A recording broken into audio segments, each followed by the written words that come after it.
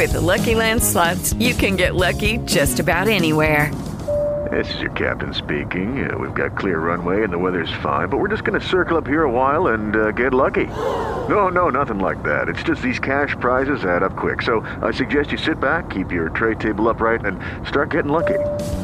Play for free at LuckyLandSlots.com. Are you feeling lucky? No purchase necessary. Void where prohibited by law. 18 plus terms and conditions apply. See website for details. Blog Talk Radio. Hello, and welcome to Small Business Digest Radio.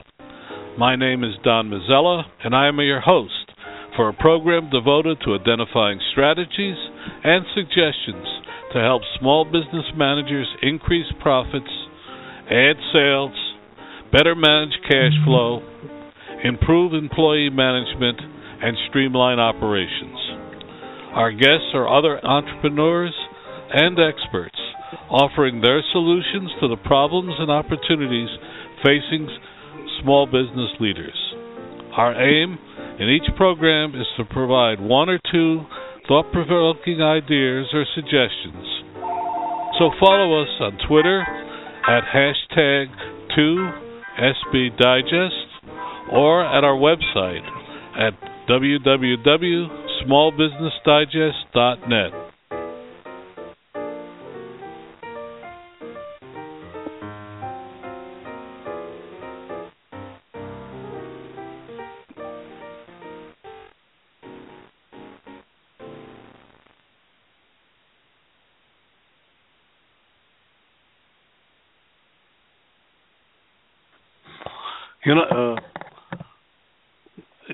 Today is a very interesting day. We have three very different but informative guests. And our first one is Josh Hatfield. He's going to talk about something that a lot of people ignore. Ways to avoid getting abandoned at the register. Josh, welcome to the program. Hey, Don. Thanks for having me today. Well, as we ask all of our guests, Josh, first tell us a little bit about yourself. I know you're calling from San Antonio, Texas, but tell us a little bit about yourself. Yeah, great. So I've actually been in the IT industry for about 17 years or so, more so on the engineering side. I want to say I started off supporting college infrastructure and then slowly transitioned into the web and cloud hosting over at Rackspace. Supporting customers at Rackspace for 9 years, I think, really helped me understand what pain points our customers have and gave me a ton of exposure to different CMSs, e-commerce platforms, not just on the technical standpoint, but also from the marketing perspective, how these things are actually impacting customers from a revenue standpoint. You know, customers would often call in and ask questions on how they would increase their SEO rankings, decrease their page load times. Essentially, it all equated to money being lost and given to their competitors. Well, today I actually work for Hostway and consult customers with their cloud and digital workloads. I believe my experience has really helped put me in a position to help SMB organizations increase their uptime and also increase their market traction, essentially just making them more money. All right. So, having said that, okay, how does one go about it? Give us some specifics. Well, you know, there was a study done, I want to say it was Kissmetrics, that said that there's 40% of online shoppers abandon their cart if a website takes more than 3 seconds to load.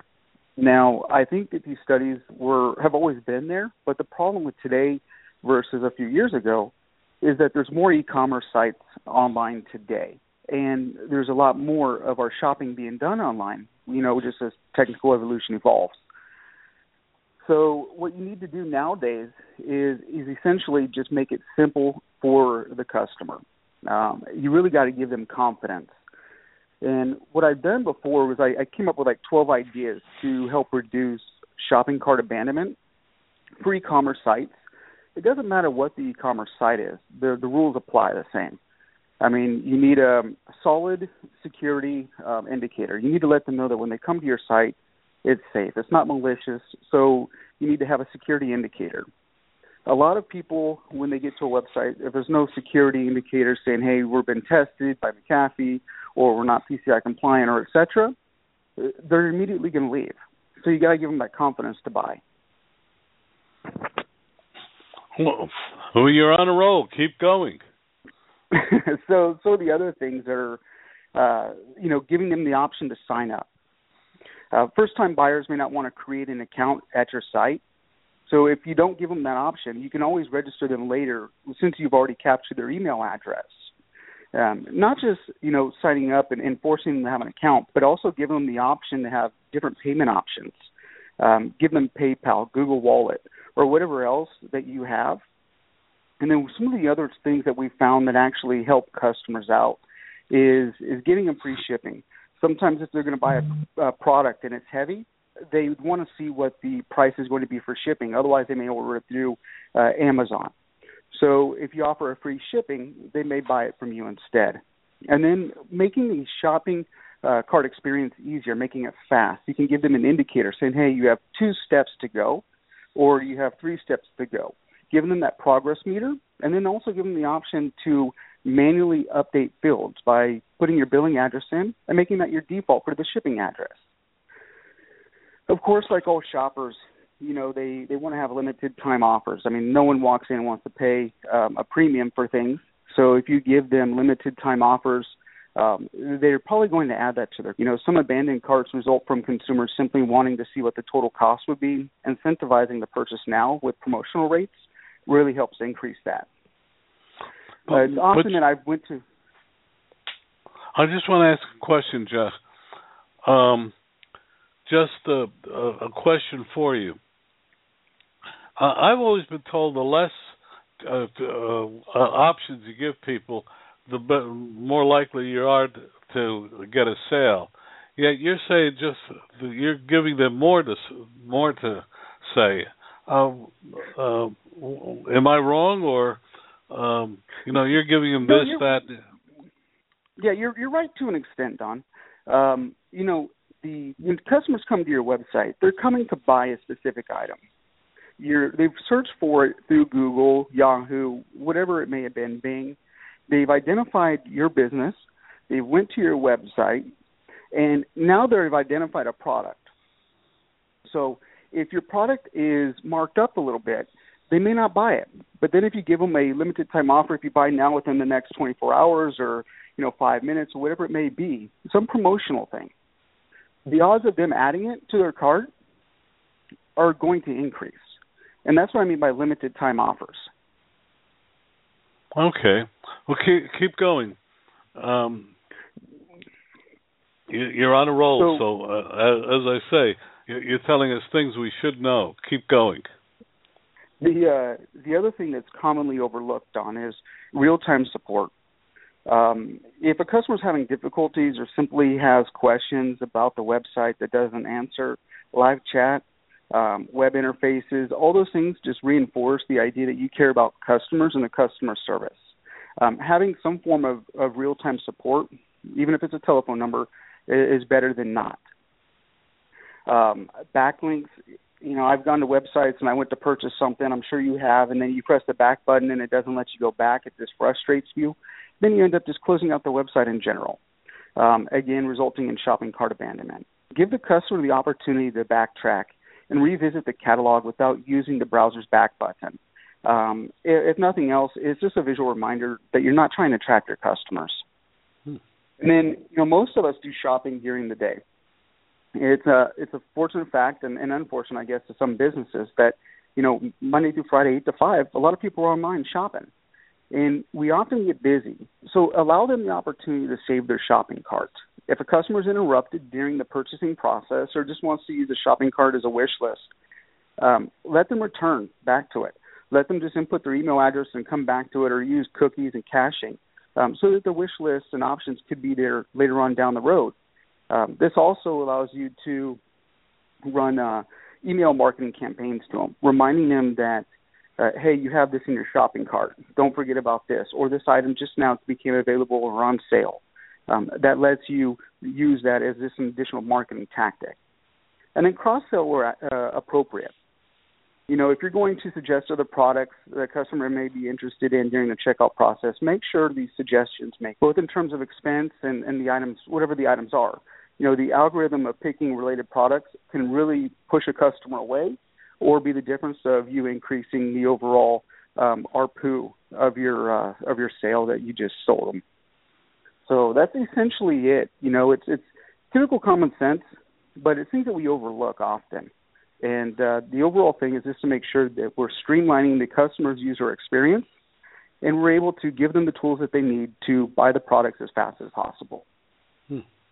Josh, your website? Hostway.com. Okay. And I'm a small business. What do you do for me? Do you create the website? Do you help? What's your role, your preferred role in all of this? Yeah, so I'm actually one of the senior managers over the digital and cloud workloads. And my job is to simply help customers identify what the best solution is for them and their organization, whether it's to help them identify HA capabilities, the beneficials of HA, or if it's to help them just create a marketplace for themselves. That's my job and my team's job to do. We don't essentially make websites for our customers. We have SIs that do those things for them. But whether it's a Magento platform or any other CMS, we're able to help them. Now, from an SMB standpoint and customers that are just getting started, Magento is a great CMS to start with. We actually have a new offering coming out, Magento as a service, that starts at $99 a month, and it's fully managed all the way up through the application there. So a lot of organizations are going to be loving that. Okay. Josh, we have another guest, David Edelson, coming on. I'd like you to stay on and comment, if you will, because he's going to talk about the common mistakes small businesses make. And I'd like you to stay on. Can you do that? Absolutely. Okay. Now, first, let me unmute. Dave, are you on board? Hi, Don. I'm here. How Thank you are very you? much for having me on today. Well, Josh Hatfield is on, and he's just given us a lot of food for thought, and we're going to get back with him. But you've have a fascinating target. But before we get into it, tell us a little bit about yourself personally before anything else. I'd be happy to. First and foremost, thank you very much, Don, and your audience for your time today. I very much appreciate it. My name is Dave Edelson. I am a human resources director at a company called TriNet. And TriNet is a strategic partner to small and medium-sized businesses for HR, payroll, employee benefits, employment law compliance, and risk mitigation. I've worked for TriNet for roughly 14 years and have been in human resources for the past 20 years, pretty much my entire career. I am originally from Philadelphia and have been in the Boston area for the past 25 years.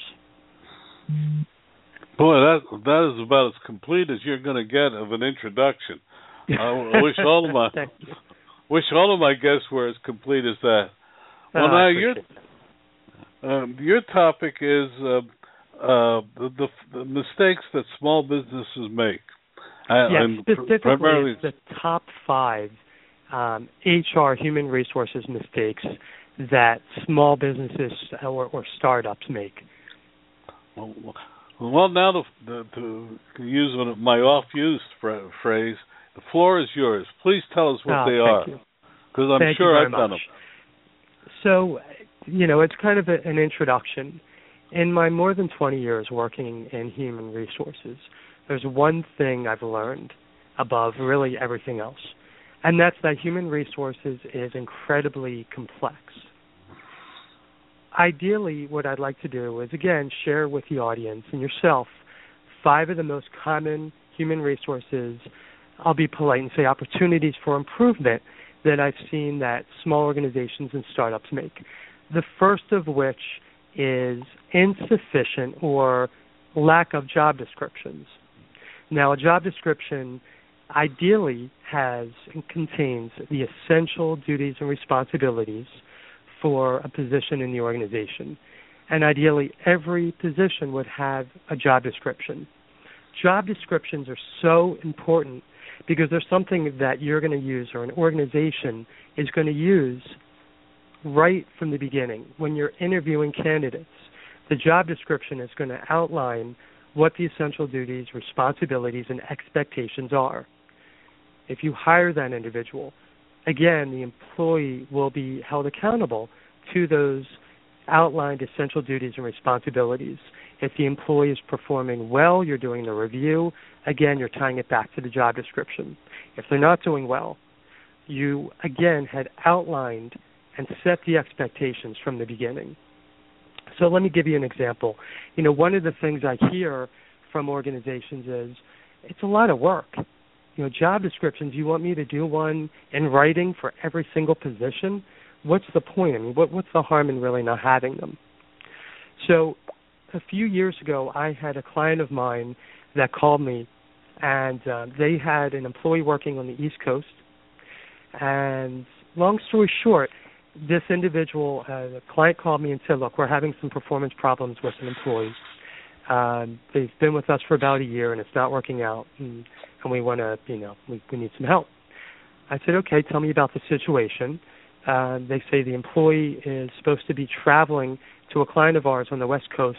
They're not doing it, and we want to get rid of them. I said, well, do they know that they were supposed to be traveling to the West? Yes. Well, how do they know, I asked. And the client said, well, we told them when we initially hired them. And I said, okay, do you have anything in writing that talked about this? No. What happened was it made it far more difficult to say, well, we had a conversation with you 10 months ago and we told you you'd be traveling to the West Coast. That was the expectation. What did the employee say when they approached the employee about this? No, I don't recall that. I was never told I'd be traveling, or that was the expectation.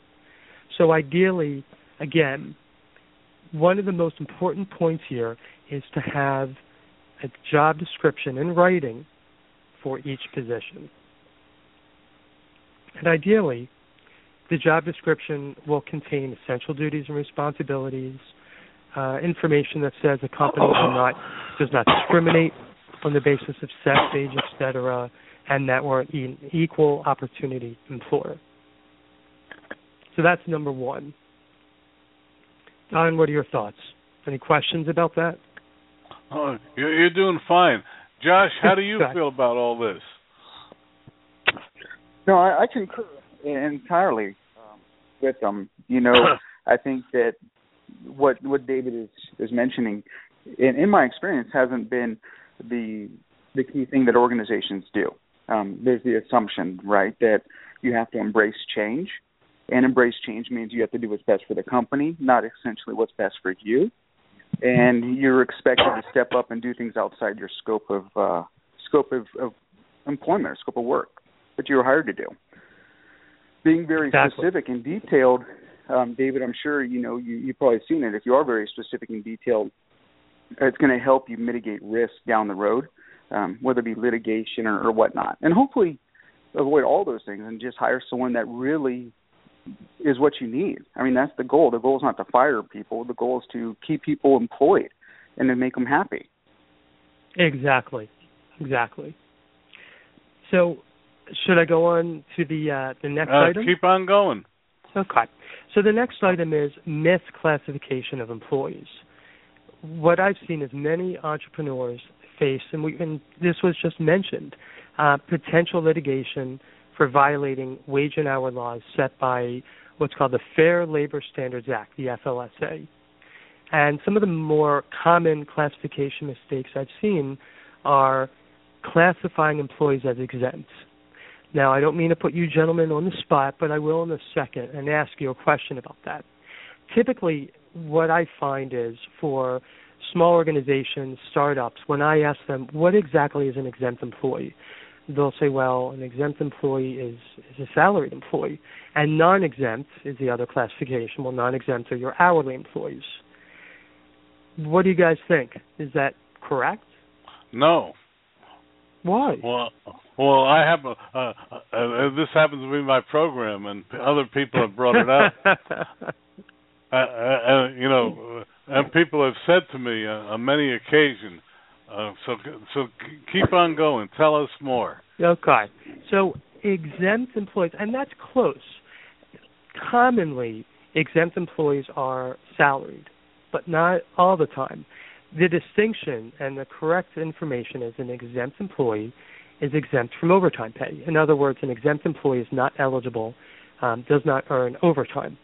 A non-exempt employee is eligible for overtime. To make this even, and I'll talk about what overtime provisions are, to make it even more wonderful and confusing, overtime provisions can vary. There are federal provisions that say that overtime is typically paid at time and a half. An employee makes $10 an hour. For hours over 40 in a work week, an employee gets overtime at time and a half. Again, in the example, an employee is making $10 an hour. Overtime for hours over 40 is paid at $15 an hour. Now, different states may have different overtime provisions, which, again, an organization would need to be aware of. So there's potential inaccurate payment of wages that goes along with that. Also, misclassifying employees as independent contractors. We've seen, and I've seen several suits by individuals, class actions, with regard to an individual that's classified as an independent contractor versus an employee. And the IRS has its own kind of 20-point factor analysis in determining what constitutes an independent contractor versus what constitutes an employee. An independent contractor typically is not eligible for workers' compensation coverage, unemployment benefits, health benefits, other benefits that an employee would be entitled to. So that's also something that an organization should be wary of, making sure they are classifying employees correctly. And if there are no questions, I can continue to the next item, which is kind of hand in hand with what we were talking about, not being aware of all federal and state laws. So there's all types of labor and employment laws at the federal, state, and local levels. Just to mention a few real quick. We already talked about the Fair Labor Standards Act, or FLSA. This, again, establishes everything from minimum wage, overtime pay, record keeping, and youth employment standards. There's the Family Medical Leave Act, or FMLA, which is federal, provides job protection for unpaid family-related medical leave. The Americans with Disabilities Act. Final payrolls, which determine when and what to pay employees at termination, for example. And again, that can vary. That could depend upon whether the employee is voluntarily resigning or being involuntarily terminated by the company. That can also vary by state. Different states have different regulations. Massachusetts, for example, involuntary termination. In involuntary termination in Massachusetts, employee has to be paid their final wages, including accrued unused vacation time on the employee's last day. In other states, it may vary based on the company policy. State may not have any regulations, which again defaults to company policy. So the point here is an organization really needs a partner to help them provide HR risk management services to kind of maneuver through and navigate through all of these various federal and state requirements. It's hard. And these rules and regulations change constantly. And you really need someone that knows what they're doing and is on top of it, a company like Trina, for example. Well, I want to keep Josh involved in this. I know we're doing a lot of heavy HR work, but do you have any thoughts, Josh, what's being said? You know, Don, with David working at TriNet and, you know, them having the experience of, you know, managing over 85 national customers, I think they have over like 2,300 employees underneath their belt. I'm over here just taking notes myself. So if it has to do with technology, I could definitely jump in. But at this point, it's more informative. Good. Okay. I think you're worthwhile staying on if you don't mind, because I always find programs where people interact. But so please bear with us a little. Let me ask you a question to David. David, you see the organization shift from an ETO to a PTO type basis. So that as an ETO, I believe the employees, if they leave the organization, that has to be paid out. But a PTO basis, they don't have to be paid out. Can you speak to that from an HR standpoint and the benefits Certainly. of such? And again, tell me again if they switch from. I just didn't hear you. So they would go from organizations that were typically doing an ETO, an earned time off, where when an employee leaves the organization, whether it be termed or at will, and they have, let's say, 80 hours of ETO accrued, they would be paid out on those 80 hours because they've earned it. Versus a PTO, if they leave the organization, they're not entitled to that paid time off, and that would not be on their last paycheck. It's a great question. It really is going to depend upon the organization's policy. Ideally, there should be a policy in writing that outlines and is communicated to all employees about how vacation time or paid time off is accrued, whether it's separate vacation and sick time, whether it's lumped into one as paid time off, and what the state requirements are as well. So let me give you an example when I mention this. First of all, there's no requirement to even provide paid time off. So a company doesn't have to provide vacation time, for example. If it does, and if it has a written policy, it's going to need to adhere to that policy. So if our policy is that an employee earns, say, 3 weeks of vacation time that is earned over the year, and the employee joins in January and has been there 6 months, has earned, say, 20 hours of vacation time, and then leaves, resigns, and the employee works in a state in which earned vacation time is paid out at termination. Again, certain states have those requirements, California, Massachusetts, for example. That time is considered earned wages and needs to be paid at termination. Other states do not require that. Even if you have a policy, you could have a stipulation there that says, unless required by law, we do not pay out earned vacation at termination. And again, as long as the state doesn't require it, the company does not have to pay that out. But it's critical. The one takeaway there is to avoid ambiguity and to make it as crystal clear as possible. Ideally, the organization should have it in writing. The more clear you are, the better. And you had talked about, Josh, risk mitigation. That's ultimately the goal. The goal, you can't avoid all lawsuits and employment taking action against you. But ideally, what you can do is attempt to mitigate your risk.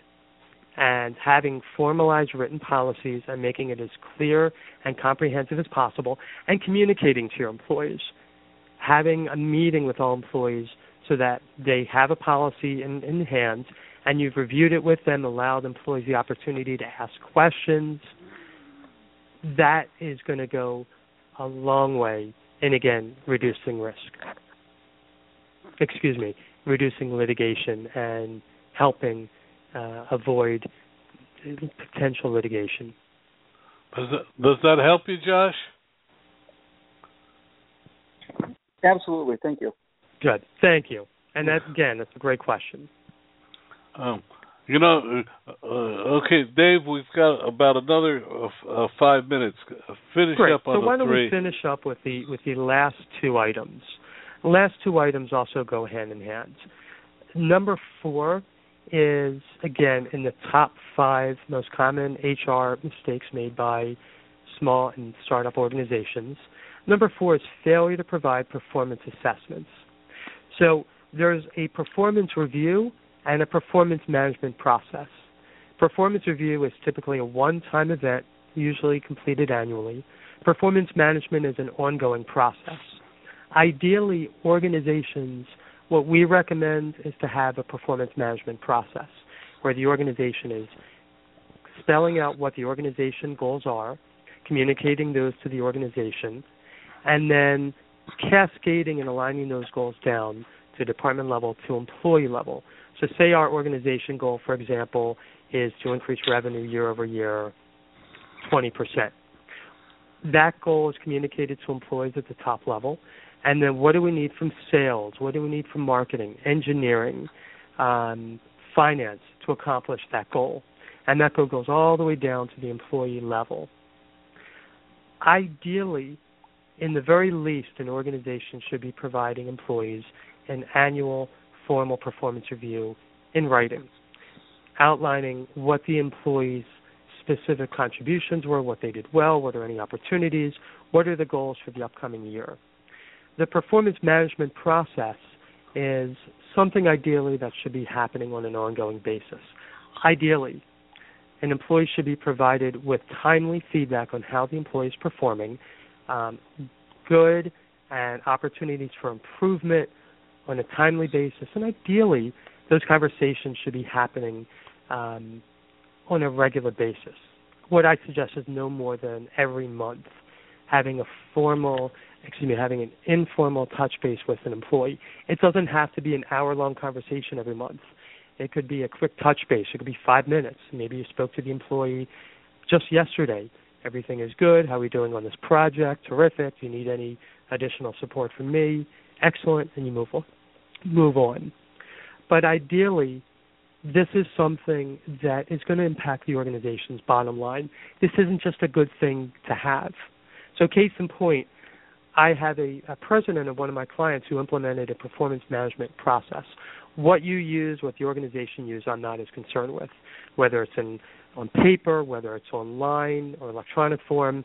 The fact that you have this in whatever capacity is the more important thing. So in this example, this president told me he implemented a performance management process, communicated goals to the organization, cascaded those goals, had a formal review for the first time, and he found that in the 2 years he had this performance management process, he had the best 2 years financial performance-wise ever. So the takeaway is employees want to know how they're doing. Provide them with feedback on a regular basis. And the last item, number 5, improper documentation. If I could get every small business owner to get into the habit of doing one thing, it would be to document conversations involving performance, employee performance. Many of the lawsuits that business owners see are due to improper documentation.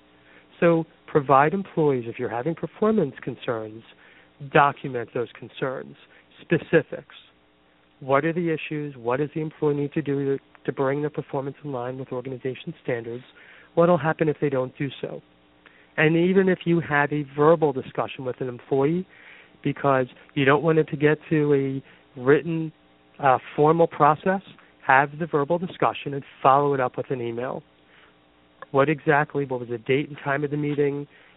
What was said by you, the manager? What was said by the employee? And what are the follow-up steps? Amen. I want to go back to Josh because he's been very patient with a very interesting presentation. Josh, remind us about your company and what you do for our audience.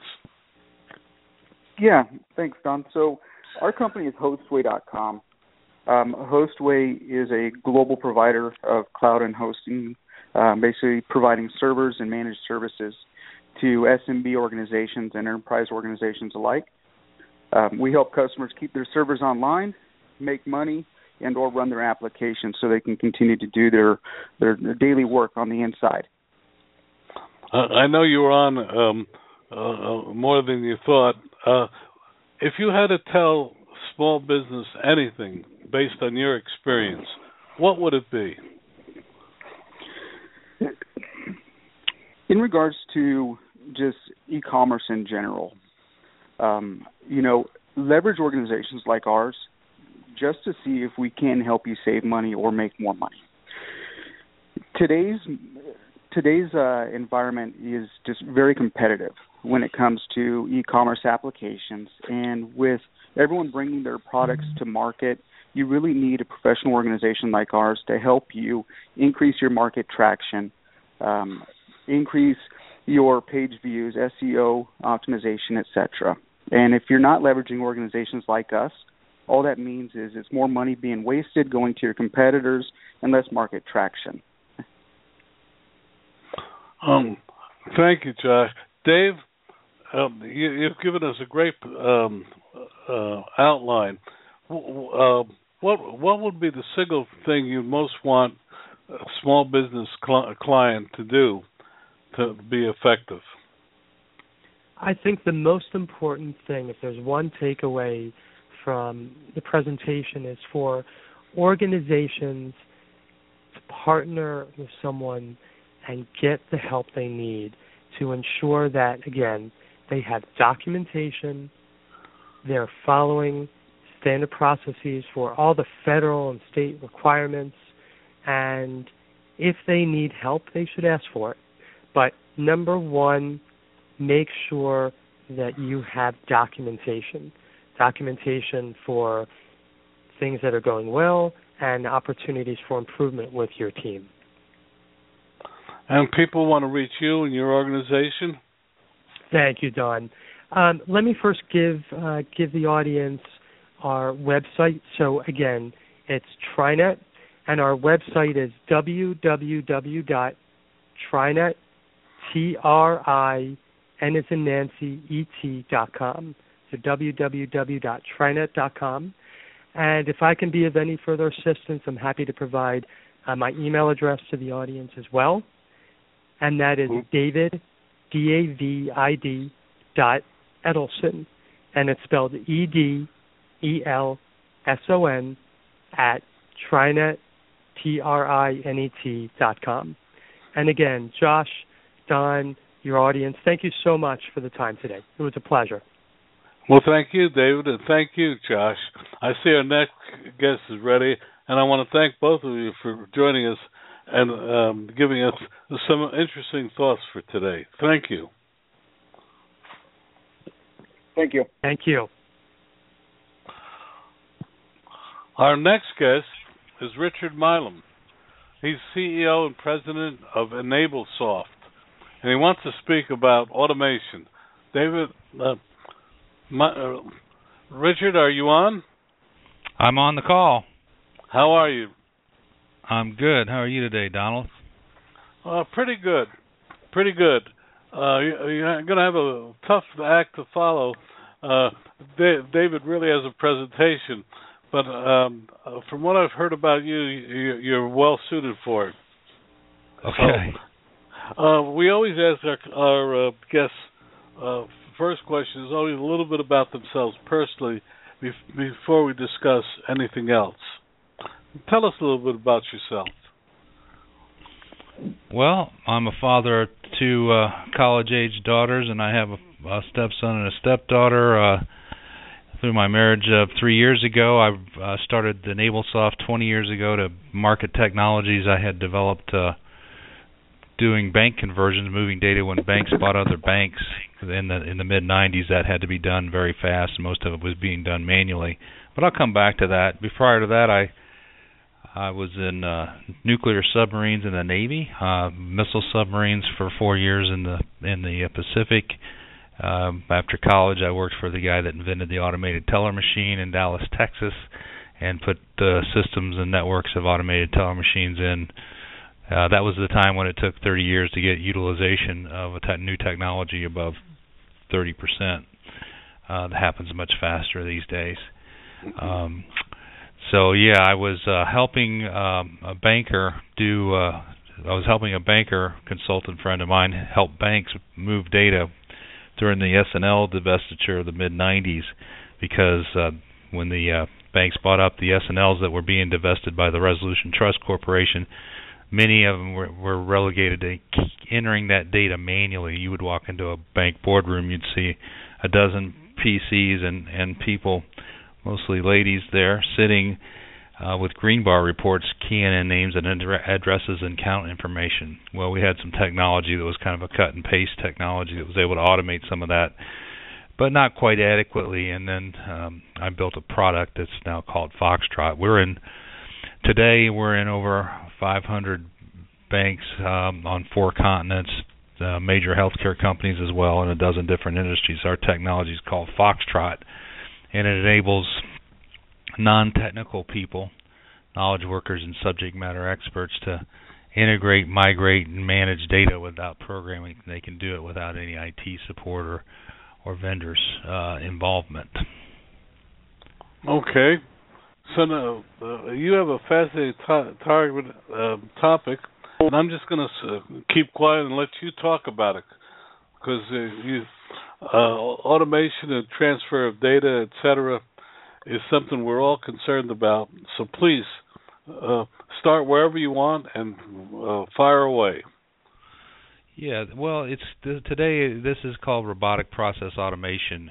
As of a couple of years ago, the Institute for Outsourcing is now called the Institute for Robotic Process Automation, and they're kind of the bellwethers of that name, robotic process automation.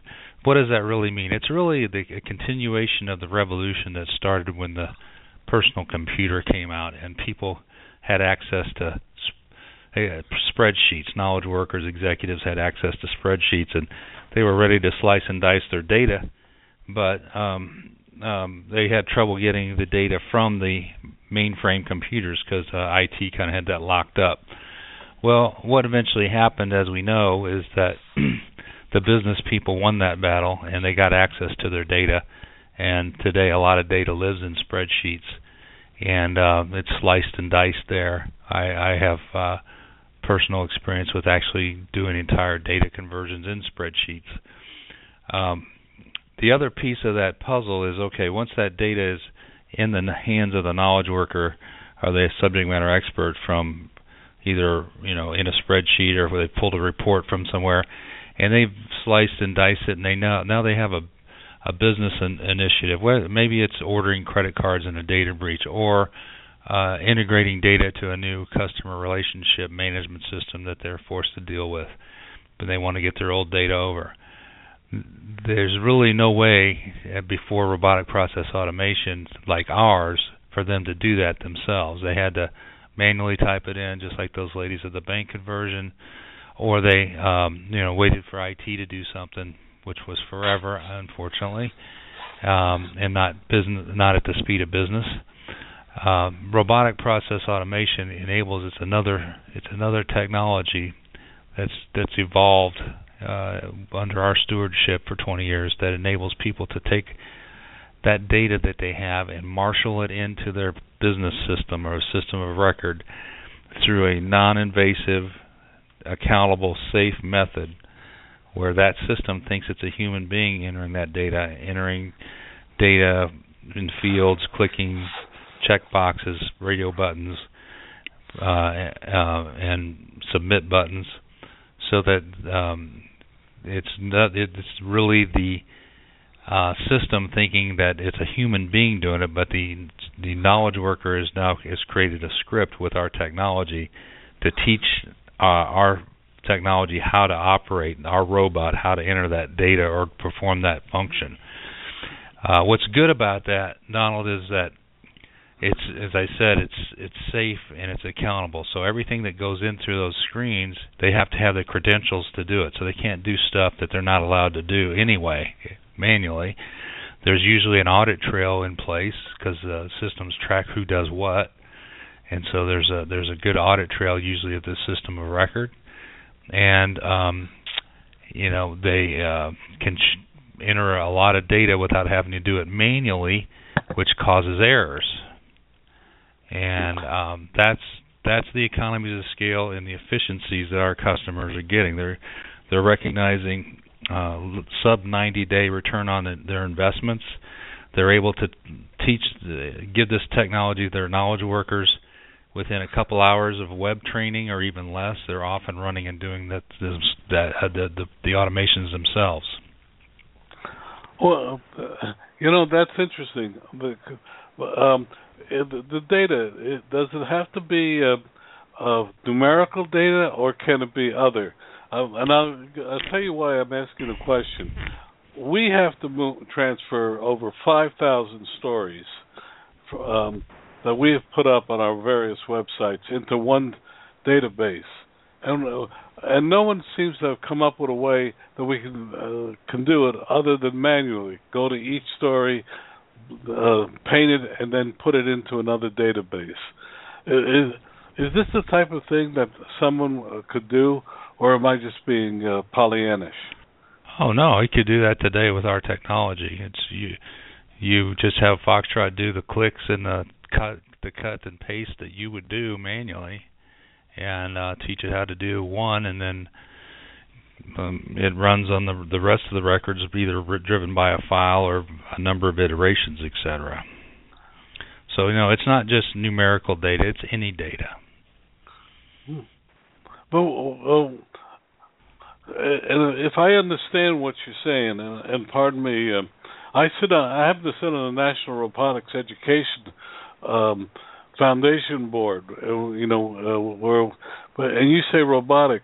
I've never quite heard it used in that term, but in effect, you're saying it's just a rote procedure that a robot can do better or equal to an individual. Am I hearing you correctly?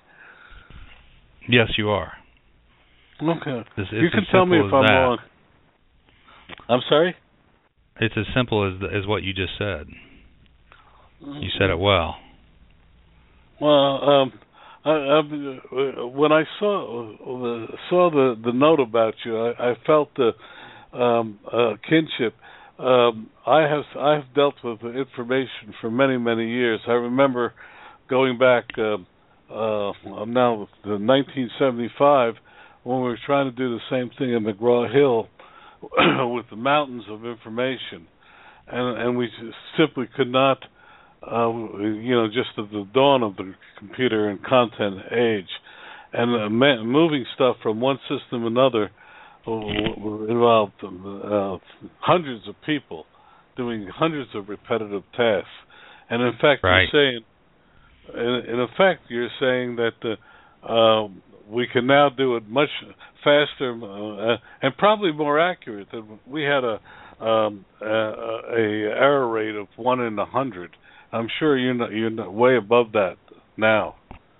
Well, I mean, if the machine is doing it and you've taught it to do what you want it to do accurately, the error rate is 0. The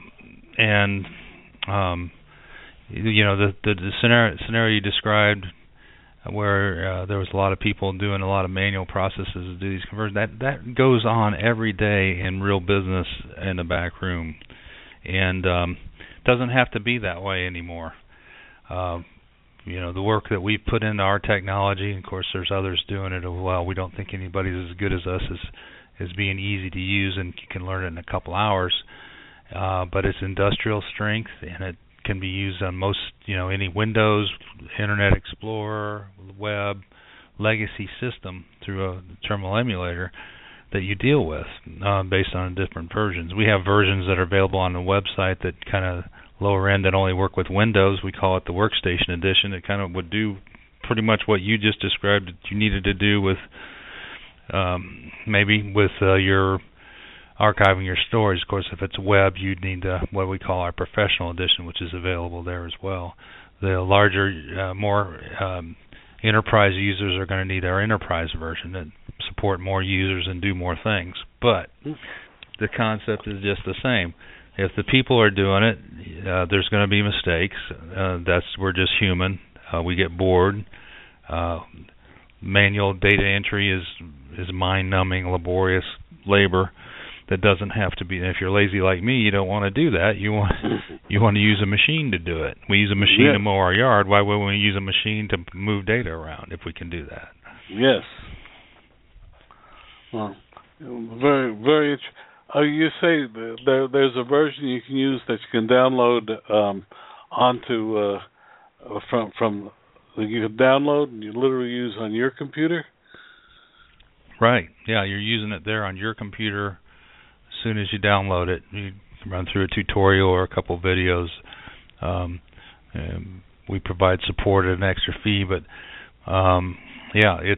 you can use it today. Our website's EnableSoft.com, EnableSoft, and you go to the buy page, and there are versions that can be downloaded for reasonably priced number of between $5,000 and $5,000 today.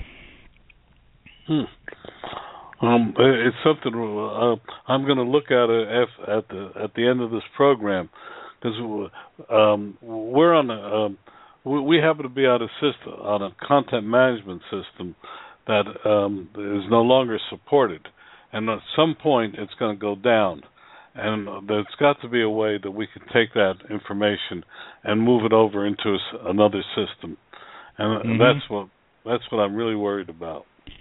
I think our professional edition for about $1,500 or less would do that for you. Well, you would be able to do it with that product. I'm sorry? We would be able to do that probably with our product of professional edition with 1 to 3 websites. We're gonna definitely look at it. Who would buy your product in the small business area? Well, that person in the operations area in the back room that gets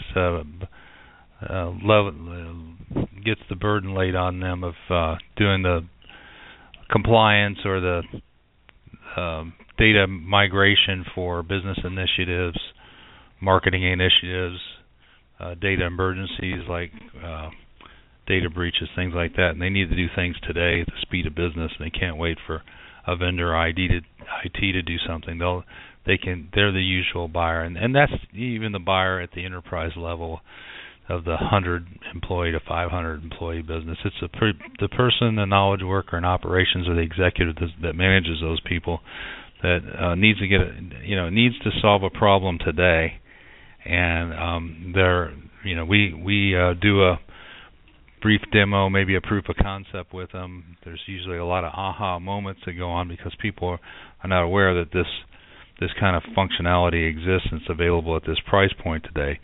And once they have that, 7 out of 10 of the people that we do proof of concepts with end up becoming customers. Will you mention your website again so people know how to reach you? Of course, yes. EnableSoft.com, EnableSoft.com. Well, I really appreciate your time. What would be your single thought that you'd like to pass on to small business leaders? Small business leaders are the engine of the American economy, and we need tools and technologies and partners that enable us to move at the speed of business. And I applaud you and I'm proud to be your partner. I really appreciate it. Thank you for joining us today. It's been illuminating, and may, if nothing else, it may give me a way of saving my websites. Well, give me a call if I can help you with that, Donald. Believe me, I'm going to talk with my IT people. One person, we're a small company, but we're definitely going to do something about it. Because at some point we're going to go down, and we may not be able to get up again. Thank you. Yeah, we don't want that to happen. Have a great day. You too. Take care. Bye. A really exciting program today. Thank you for listening tonight. All of our guests are invited because they offer actionable advice to our audience. They do not pay to join us, but rather demonstrate their capacity for helping our audience add profits. Thank you for listening, and we'll be here again next week with other experts to talk about ways to improve your profit picture. Remember, we're here every week at blogtalkradio.com/smallbusinessdigest. If you like what you heard today, tell others about our efforts. If you would like to be a guest or suggest topics for future hours, email me at info@smallbusinessdigest.net. That's info@smallbusinessdigest.net. We would also like to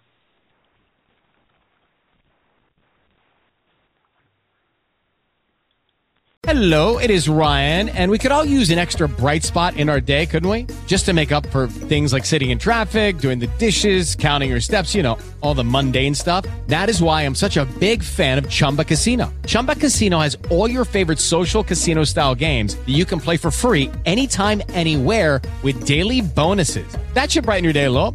Actually, a lot. So sign up now at ChumbaCasino.com. That's ChumbaCasino.com. No purchase necessary. VGW Group. Void where prohibited by law. See terms and conditions. 18+.